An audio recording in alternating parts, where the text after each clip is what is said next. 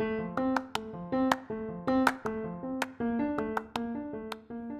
I'm Jillian. I'm Olivia. I'm Holly, and you're listening to the Be Well Cartel podcast. Your go-to weekly podcast for women who want real, practical advice on food, fitness, and everything in between. And a healthy dose of dad jokes. We were just before we started recording, we were just talking about how nice it would be to just have a snuggle. Yeah. It would just be so nice. And also, I feel like the two of us have had like pretty tumultuous couple of weeks. Yeah, totally. Yeah. I'm also one of those people that lingers on a hug, which makes me feel quite uncomfortable. I'm a lingerer. I like to a very, very big hug, very tight, and hold it for a little bit longer than people probably want me to. But I'm just like, there is just a lot of love here that needs to be expressed. So the way that I like to hug is like, and it's really interesting. I don't know if we've talked about this on the podcast before. So, and if you've ever been to Europe or Spain in particular, you know that people like do 2 kisses to when you meet someone or when you say hello to someone. And I actually really hate that. It really stresses me out because like touch is such a strong love language for me that like, I feel really uncomfortable touching people that I don't know. Like, I just really don't like it.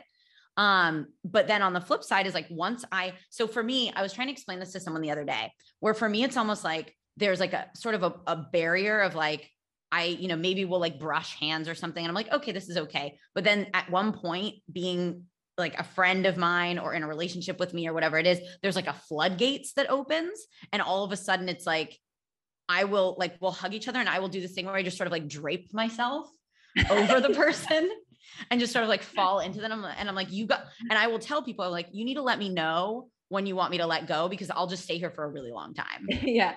I have a really good friend, and she's really tall. And one of my favorite things to do is when I hug her is to just rest my head like on her boobs. Oh my God. And she's just like, come on in. And I'm like, thank you. This is a really safe place for me. I completely understand this. One of my best friends is like, she just has the comfiest like body to do that with. And so like, and she's like just the right size. So when I see her, I will just like drape myself over her. And she's like the kind of person she's just like, oh, she's the best. She's so sweet. I love her so much. I miss her. Yeah. I actually saw my friend when I was just recently in New Zealand, and she's just recently moved back, and it was wonderful. Like, I haven't had that hug for many years because we haven't seen each other. And it was beautiful. But do you know what might make you feel uncomfortable is in New Zealand, the traditional Maori greeting is a hongi. And that's when you when you press your nose together.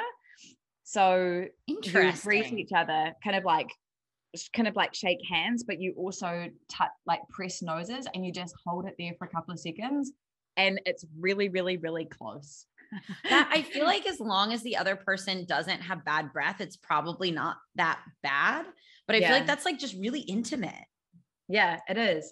But how difficult is it when you like the kiss on the cheek? Like, so the I funny do thing this with like relatives. Yeah. And it's like, oh, okay, we're going for this. And is it 1 or is it 2? Like, where are we going here? So the confusing part is that like in different European countries, it's a different amount of kisses and different size.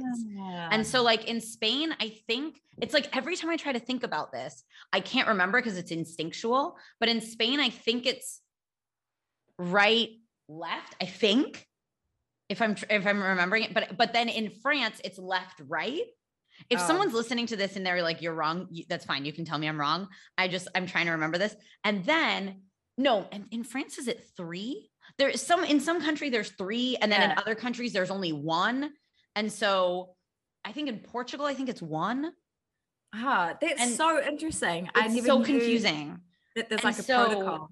Yeah. And so what happens is like, obviously when you first arrive to Spain, you don't have the like muscle memory of remembering which side goes first. And so like I've almost kissed people on the lips before, because like they go one way and I go the other way. And it's weirdly uncomfortable, but also it's like casual touching here in Europe is so different than in the United States. And I was actually thinking about this the other day because I went to a dinner party and I was talking to, it was a very international group of people. It was me, an Irish guy, an Israeli guy, a Catalan girl, another American guy, and then I think a French guy. And it's really interesting because like the casual touching in each one of these sort of cultures is very different. But because all of us have been in Spain for a while, you start to see that like for example, like Irish culture, there's not a lot of casual touching as far as I know. Okay. But the Irish guy that I was talking to was very much a casual toucher. And so it's so interesting to see how it seeps in. Because for me, I remember when I first got here, it was so confusing because first of all, everybody calls each other like guapo, guapa, which means like beautiful or good looking. So it'd be like, oye, guapa, or like, ay, gracias, guapísima. And so I was like, oh my God, people think I'm so attractive. And I'm like, no, they say that to everybody. Yeah. But it's then like, hey, mate. exactly. But then also like people would like casually touch. And I'm like, is everybody trying to sleep with me? And now it's like confusing because yes, some of them are, but like some of them aren't. And it's really hard to distinguish. Yeah. I love that because I'm a toucher. Yeah. And sometimes I'm like, oh, I need to, like, I'm very much, even with strangers, like a hand on a shoulder or like a hand on a back or, you know, something like that. I have to sometimes just remind myself that not, you know, people just don't like to be touched. And especially in places like New Zealand and stuff, it's like, oh, that's a bit weird. But how do you, like, if you're in Spain and it is, you know, it is the common thing to do the 2 kisses, how do you opt out? How do you, like, you don't, and is it rude to opt out? You like can't, you can pretend, you can be like, I'm a foreigner and like put your hand up like awkwardly. Yeah. But it's really hard to opt out. Yeah. Like, I think, I think with COVID, it was a little bit easier because you like, obviously with COVID, people weren't trying to like force you to kiss each other. But then there were some times in COVID where I was really uncomfortable. I was like, I'm wearing a mask. Why are you trying to kiss me? Like, isn't this the point of like wearing the mask is to not be close to each other? Yeah. It's a bit weird. So that was confusing, but so I have a dad joke for today. And I have to say, I'm just going to be very upfront with like my filter for knowing if this is acceptable or not acceptable is not great. So I'm going to throw it out there that if I say this and anyone that's listening is like, that's not okay, can you please let me know?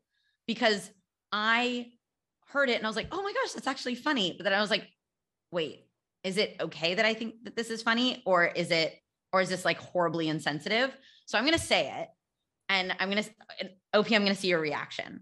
But now I'm feeling stressed because I'm like, what if I laugh and what if I don't laugh? Like, well, worst case scenario, we cut it out. Like worst case scenario, you hear it and you're like, no. And then we cut it out and it's like, this never existed. Or we have this like build up to it. And then we decide that we're going to cut out the joke. So you guys don't even know what the joke is. Yeah. Suspense. Okay. So how does a non-binary samurai kill people? Oh my gosh. I don't know. They/them.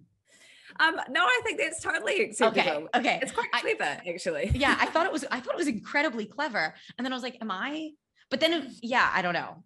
All right. Well, so today we're going to do a Q&A party and we've got 3 interesting questions. I think really interesting questions. So you guys know Q&A party, we aim for like 1 answer each. So I'll ask OP the first question, she'll answer, and then I'll answer, and then we'll move on to question number 2. Let's hop in. I'm going to ask this question then OP, since this is a question from one of your clients, do you want to add like a little bit of context and then add your answer?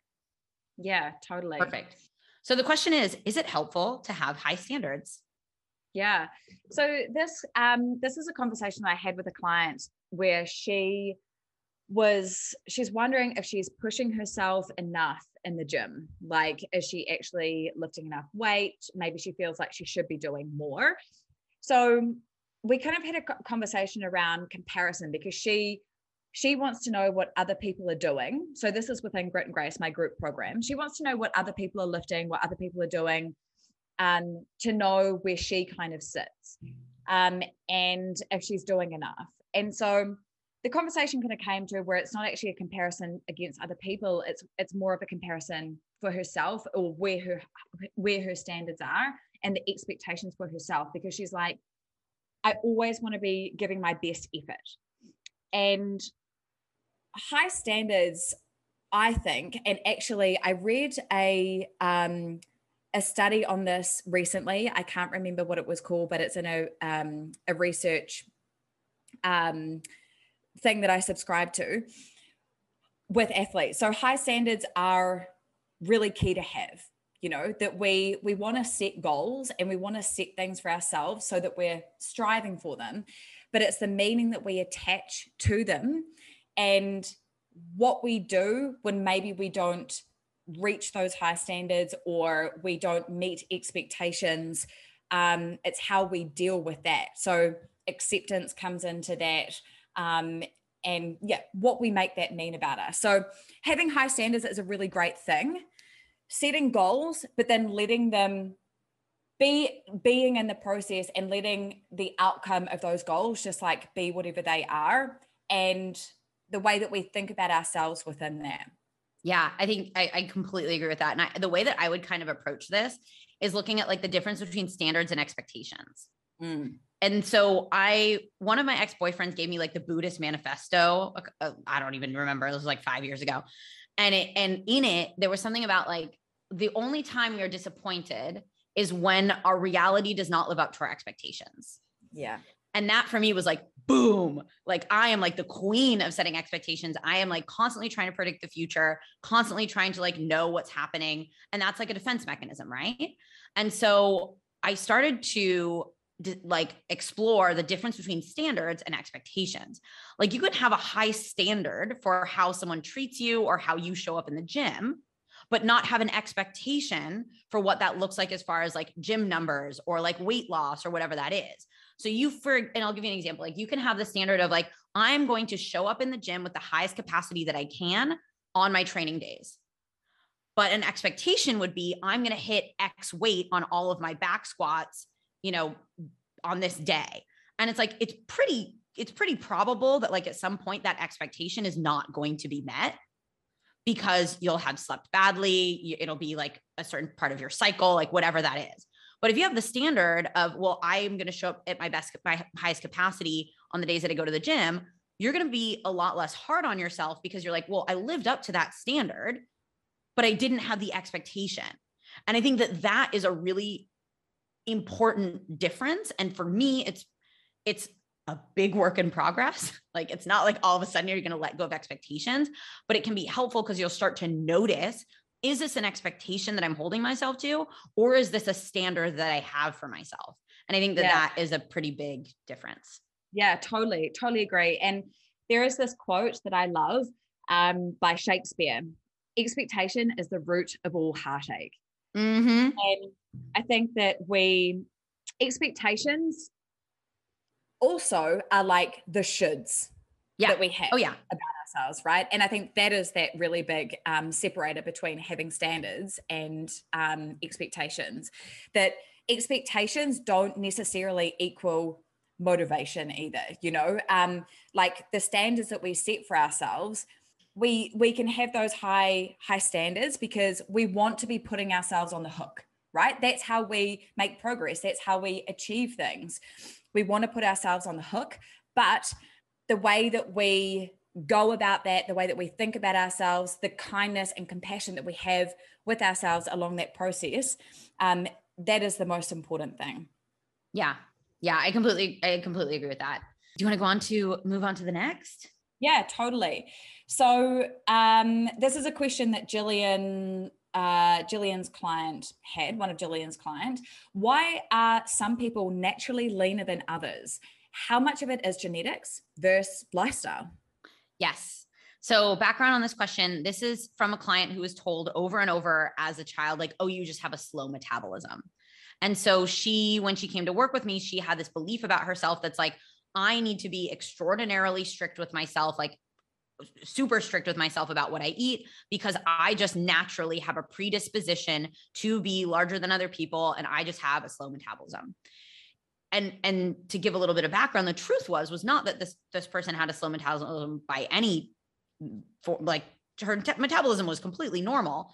She just used to eat quite a lot of food. And so when we eat quite a lot of food, that's how our bodies react. Is if you eat more than you use in a day, over time, you will gain body fat. If you eat less, you will lose body fat. And if you eat at maintenance, you will maintain.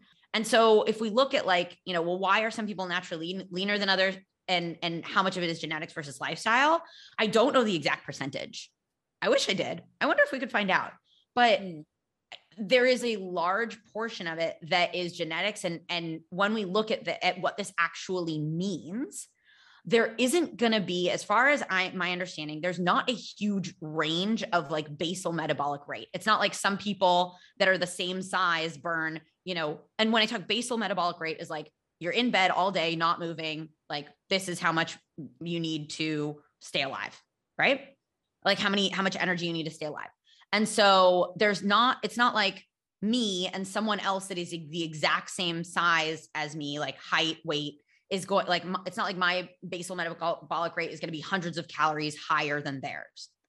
But when we look at like how our bodies actually digest and take energy out of food, and also what our daily movements are like, all of that stuff plays a part. And so, for example, you might be genetically predisposed to be more nervous than someone else. And so you fidget more. That is going to raise the amount of calories that you burn in a day and probably lead to you being potentially leaner than someone else, simply because your natural state is to move around more than someone else, right?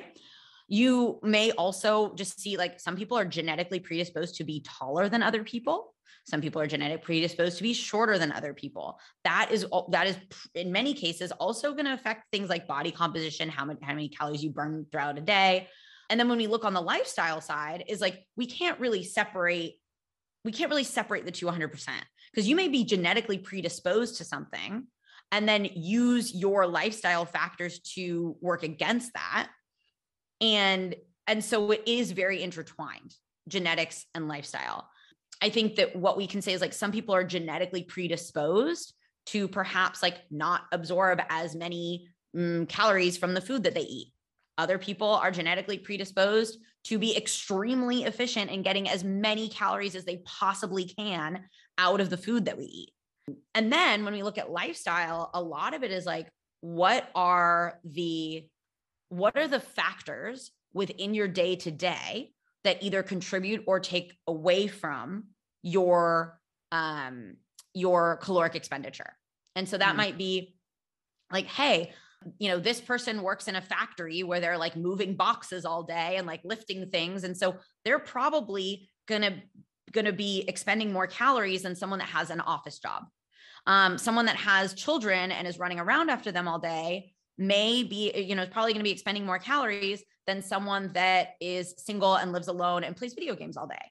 So it definitely is like, people are genetically predisposed to have body types that you can probably see like in families, be like, oh, my body type personally is very much like my mom, but I am also like bone structure is a bit smaller. Whereas like my brother, his body type is very much like my dad.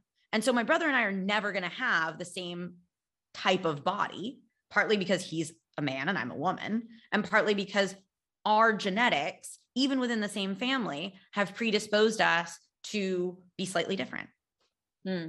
I love everything that you said there, Jillian. And I think that narrative of, oh, my metabolism is slow is one that many women cling to. Oh, 100%. And for, to understand the truth of actually just how your body works and, everything that you've just said is so crucial here to break away from that narrative. And it's hard because that is what is fed to us, within marketing and social media and stuff like that as well. It's like, your hormones are a problem. That's why your metabolism is a problem, blah, blah, blah. And that can be a crux. And what you said as well, with what you were sharing was so key about lifestyle factors, that lifestyle factors are so often, they're such simple things, stuff that we talk about all the time, your sleep, like how much energy you are bringing in, your stress management, hydration, these really basic things that we can do with lifestyle contribute so much to metabolism, but people want to be looking for the quick fixes because they hear that narrative and they take that on, that the metabolism is slow and that's a problem, rather than looking at the really basic thing. So yeah, it's an interesting conversation, and it's one that we need to continue to kind of like debunk, because this generic thing of metabolisms being slow, especially for women, is just not helpful at all. And like you said, like with your client, that's not even applicable to her. Like, that's not even a thing, but that is what she was believing, and that was what she was holding on to. And it creates such a fear around food too. It's like, if my metabolism is low, I have to stay away from these foods. And what is most likely happening, and this is like, I'm going to go out on a limb here, what is most likely happening in many cases where you're like, my metabolism is slow, is you're probably under eating a lot on purpose, not eating very much food. And then that restriction leads you to binging or overeating. So it's not that your metabolism is slow, it's that your binging or overeating is actually taking you out of what you believe is caloric deficit. And that's why, because usually it's like, my metabolism is slow, that's why I'm not losing weight. Yeah. And it is a lot more likely to be due to a lifestyle or an adherence thing than it is to like a genetics thing. Whereas like, yeah, some people are always going to be in a larger body than other people. Like, I will never be like a wafy, thin, like fairy little, like tiny bird boned person. That's just not who I am. And also, just one last thing on this before we move on. I think also, you know, some people just, they don't need to eat as much as other people. Yep. And some people need to eat more. And it can be really hard if you're an individual where if you don't actually need to eat as much, or if you do eat more, then you can gain body fat by doing so. And that's really hard if you see someone who eats a lot and they don't gain body fat or whatever. But again, it's just kind of like, this is just what it is. Like, this is just different bodies, and we just have to work with our body and accept that. And when we do start to lean into it, then we can find some freedom with this stuff. Yeah. And that's a whole different conversation about like fat phobia and weight stigma. Yeah. Yeah. All right. Well, we have one more question. And that question is, how do I reconcile wanting to be a people pleaser with my health and fitness goals? And just some background on this. This is from a client of mine who is just an absolutely delightful human being. And one of the identities that she holds quite close to her heart is like, she really likes making people happy, and she really hates conflict, like really hates it. And so, and what's happening now is she's also got some health and fitness goals that mean that going with the flow and just doing what other people want is not necessarily conducive to reaching those goals. I actually have a couple of clients where we've been having similar conversations as well. And like going out to eat with friends and family has been super challenging for them, with them staying on track with what they want to be doing. This is, okay, I have many thoughts with this. So making compromises, I think, is something that comes up here, and this comes back to autonomy as well with our decision making, that we can decide to make a compromise. So we talk about this all the time, but this does come back to values as well. So if you are in like a situation where you're with family and it is important to you to eat that food, or to not say no to what is given to you, or to not express kind of like what you're working on and just eat the food without, talking about it or saying no, or I'm working towards something or whatever, that's fine. Like, you get to decide that, and that's where you make a compromise. And then from there, you have to make the decision, am I going to feel bad about this? Am I going to feel frustrated about this? Am I going to feel stressed about this compromise? Or am I going to accept it and move on? Because you have to either way. So I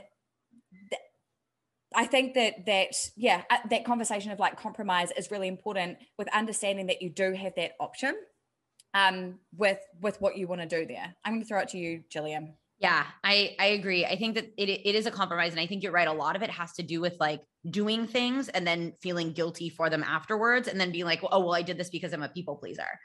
And the way that we actually broke this one down in our last session together is we talked a little bit about like, well, what are you avoiding by being a people pleaser? Like, what are you not holding yourself responsible for by being a people pleaser? And also, like, in the specific situations in which you notice that you're people pleasing, like, is that simply because we don't have an alternative approach? Is this because like you like using these experiences as an excuse to do something that you actually want to do, but you feel like don't align with your health and fitness goals? Or is it simply that you're not familiar or comfortable with what it looks like to communicate what your needs are? And within this, we kind of broke down like specific situations in which, for example, like friends invite you out to eat or friends invite you out for a drink. And we talked about, well, what's the actual point of the social gathering? Like the people pleasing part, is the people pleasing part the part about you actually physically being there with the people that you love? Or is the people pleasing part about like being there with the people that you love and having a cocktail? Right. And I think we often don't separate the two.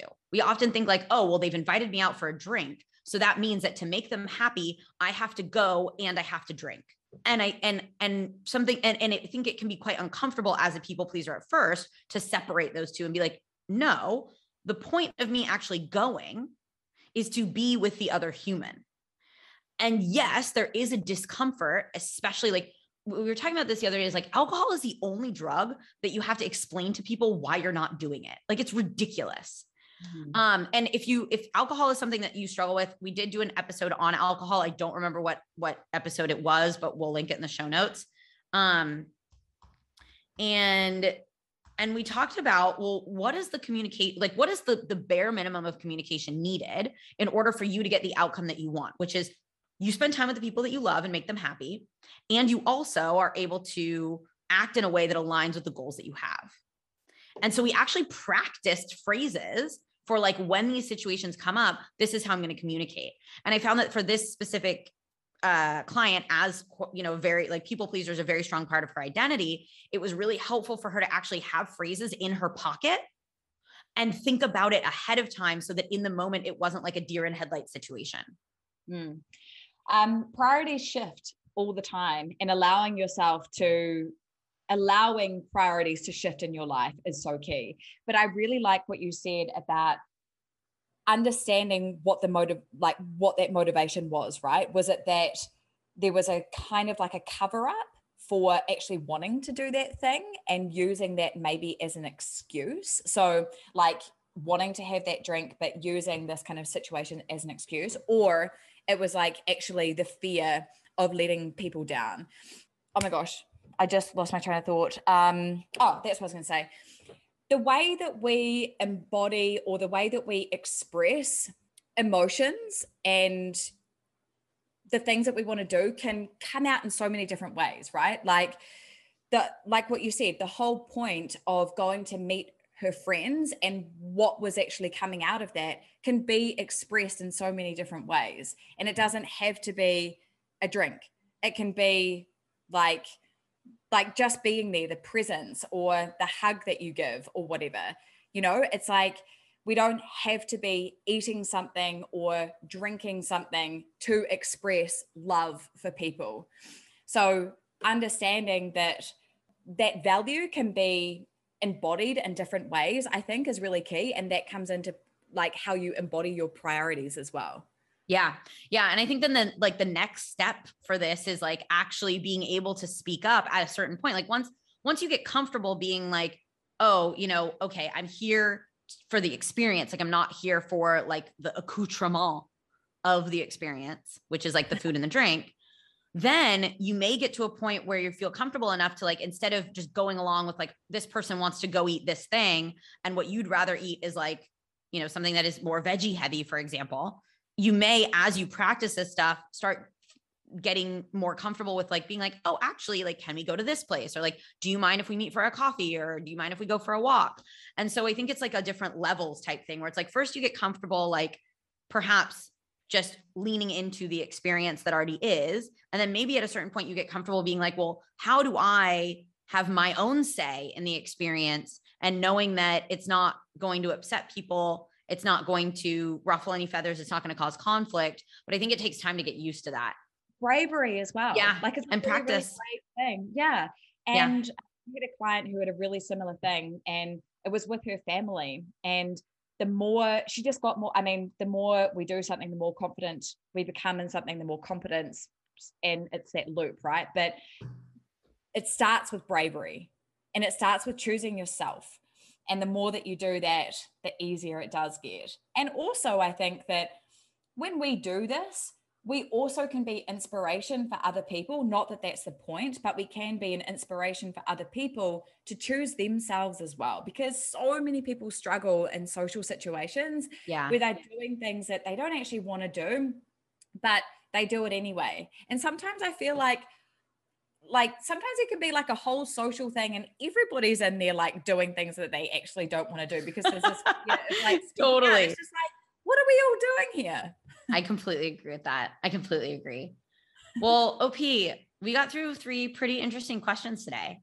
Nice. And this is our first Q&A party together, which is so exciting. I want to say to anyone listening, thank you so much for being here. Thank you so much for listening. If you have not left us a rating or review yet, please do that. It's so helpful for other people to find the podcast. And also those of you that have been sharing on Instagram, thank you so much. It is so, so, so cool to see the episodes that people are loving, to also hear what you're getting out of the different episodes. And it is an incredibly free and supportive way to support the work that Holly, Olivia, and I do to get this podcast out to you. And with that, you will be, so in the future, we're working on, you guys know that our time zones are a bit of a clusterfuck, to say the least. So we're doing our best to get the 3 of us on as many episodes as possible, but you will be hearing more, like you might be hearing a me and OP episode. You might be hearing like an HP and OP episode. Sorry, I realized I was like, people are going to be like, who are you talking about? You might hear like me and Olivia. You might hear Holly and Olivia. You might hear me and Holly. And so you're going to get the mixing pot of the Be Well Cartel, just in slightly different flavor combinations. Delicious. And, delicious and nutritious. And with that, we have some really awesome episodes coming up. So get excited for those. Ask your friends to subscribe to our podcast. That is a really cool thing you can do. I'm going to go maybe have my second coffee of the day. I know you probably already had your second coffee of the day. Yeah, I have had too much coffee today. So fingers crossed for me for sleep tonight. You're really, like I said before, you're really living on the edge tonight. Really living on the edge. Well, with that, my friend Olivia, it has been just a delight, and I will see you again very soon.